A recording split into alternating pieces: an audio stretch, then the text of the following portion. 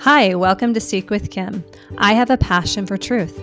I am excited to discuss the truths I have learned along my journey, sending you love, light, and truth today.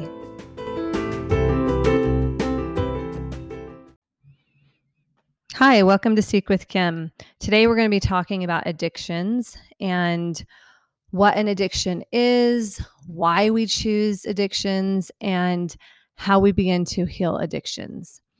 So I first want to start out with a quote that says, "Don't let the past steal your present."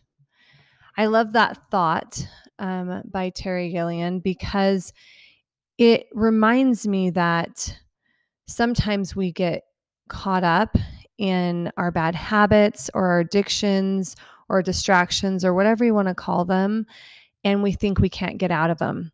And we keep looking back to the past saying we can't change or we can't be something different.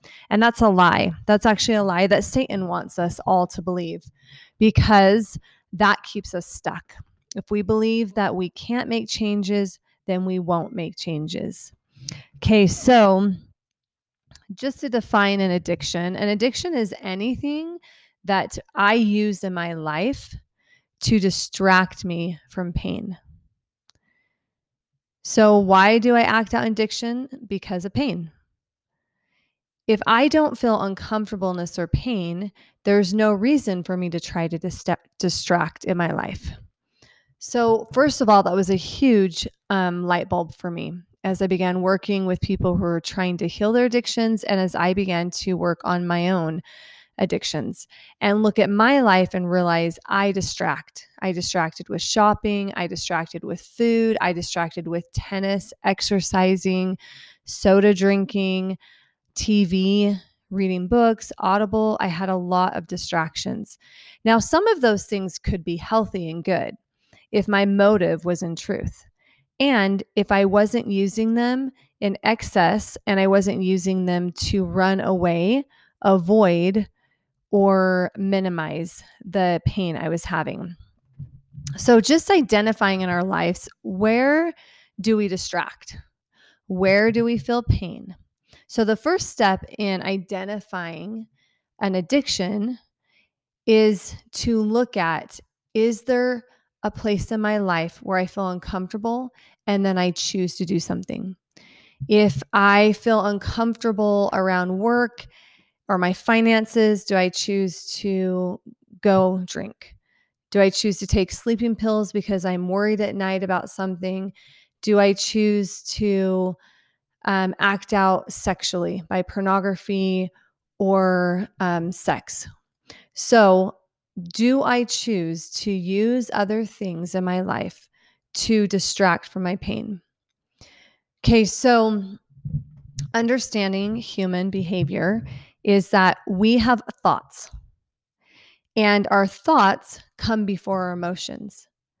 But in society, because many of us have been taught to ignore our emotions or push them away or say they're not okay to feel them, and we usually were taught this at a young age, being able to identify our thoughts is really hard. So the practice that we want to get into is recognizing our emotions first. Our emotions are harder to ignore. So when I feel sadness or fear or shame or guilt, when I feel anger, those emotions are easier and they are our red flags. They are our gifts saying, hey, you did not recognize that thought, or you weren't responsible around that thought that just happened. And so the emotion is what we're going to pay attention to. So if we can get aware and become more mindful about what we're feeling, that will help us go back to the thought that came before it. And that will help us be able to identify how we act out, when we act out, and how to heal that. So the first step is identifying where I act out. The next step is identifying what I feel. And then the third step is being able to heal our addictions. Okay, so how do we heal our addictions? We've talked a little bit about victim in a previous podcast, and victim is where I want to behave in a way where I'm not responsible for what I've done or what I feel or my thoughts. So sometimes when I work with clients, they'll say, I just couldn't help it. I just can't stop looking at pornography. Or I just don't know what happened. I just woke up the next morning, I was drunk. Or I can't believe I did that with that boy I was dating. So, first of all, identifying that when we act in victim, we will act out with our addictions. So, if I come home and the house isn't clean and my kids haven't done their jobs, and I go into victim and say, no one listens to me, I do everything around this house, then I most likely will act out. Either I'll act out in my eating, not eating, or eating, overeating, or I might even act out in anger. If I am a victim with my friends and they don't invite me places, and I say, oh, no one likes me, or everyone is responsible to invite me to that party, and how could you all forget me? I'm in a state of victim, meaning I'm not responsible for myself. And if I feel angry or upset at those people and say I have no responsibility in how I'm feeling, then the chances are high that I will choose to act out. I might act out with pornography. I might act out by drinking or taking drugs, anything to numb my pain. So identifying whether I go into victim is really important. Okay, what do I do when I go into victim? We're all going to have experiences that are painful. That's part of being human. So when I have pain, being aware of my emotions will help me understand what to do with that pain. So the first step is being aware. Okay. I didn't get the job that I interviewed for. I have no money in the bank. I have bills I need to pay. I have debt. What do I feel? I feel hopeless. I feel like a loser. I feel like nothing's going my way. So I start going into that victim cycle. Okay. And I recognize it because my emotions. So maybe I don't recognize the thought process yet because that might have been a pattern I've had for years. But then I start feeling sad. I start feeling depressed. I start feeling anxious. Okay. So I'm being aware of my emotions. The next step is for me to say, okay, the truth is I didn't get the job. That means nothing about me as a human. I just didn't get the job.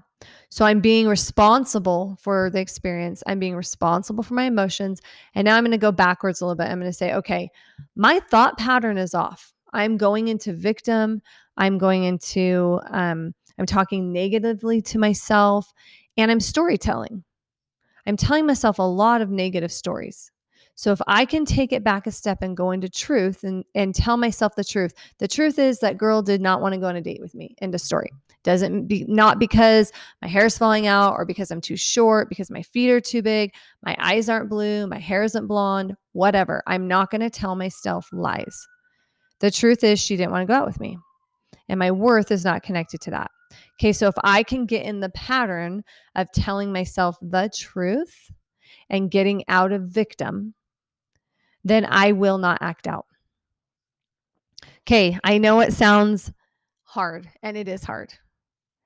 And if you can follow these steps in your life and begin looking at your thoughts and your emotions, you can begin to heal. And that feels really hopeful for me. I remember talking to a friend, and she had been anorexic for many years since we were in high school. And the hopelessness of, I just won't be able to have children. I won't be able to change this. And as we began to talk about this, being aware that she actually has the power to change.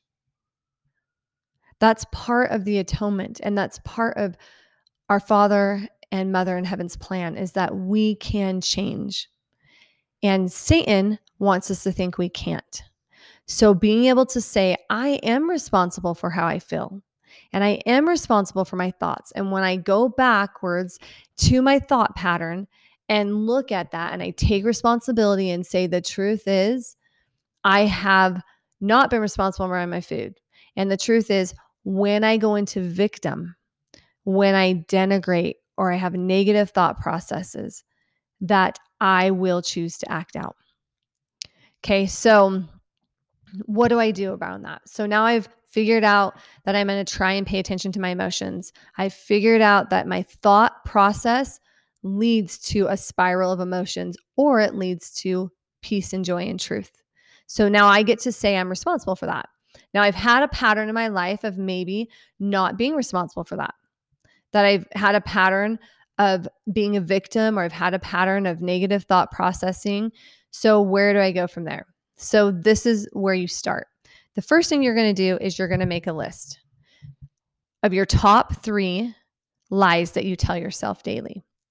So if I tell myself that I'm ugly, or I tell myself that I'm dumb, or I tell myself that I'll never change or get better, I'm going to write those down. And then I'm going to write the truth around them. Okay. So if I'm struggling with an addiction right now, I'm struggling with disconnecting from myself when there's pain and numbing out. Okay. That's what an addiction is. Then I'm going to tell myself the truth. The truth is that I'm capable of learning things that I put my mind to. Okay. So I'm not dumb.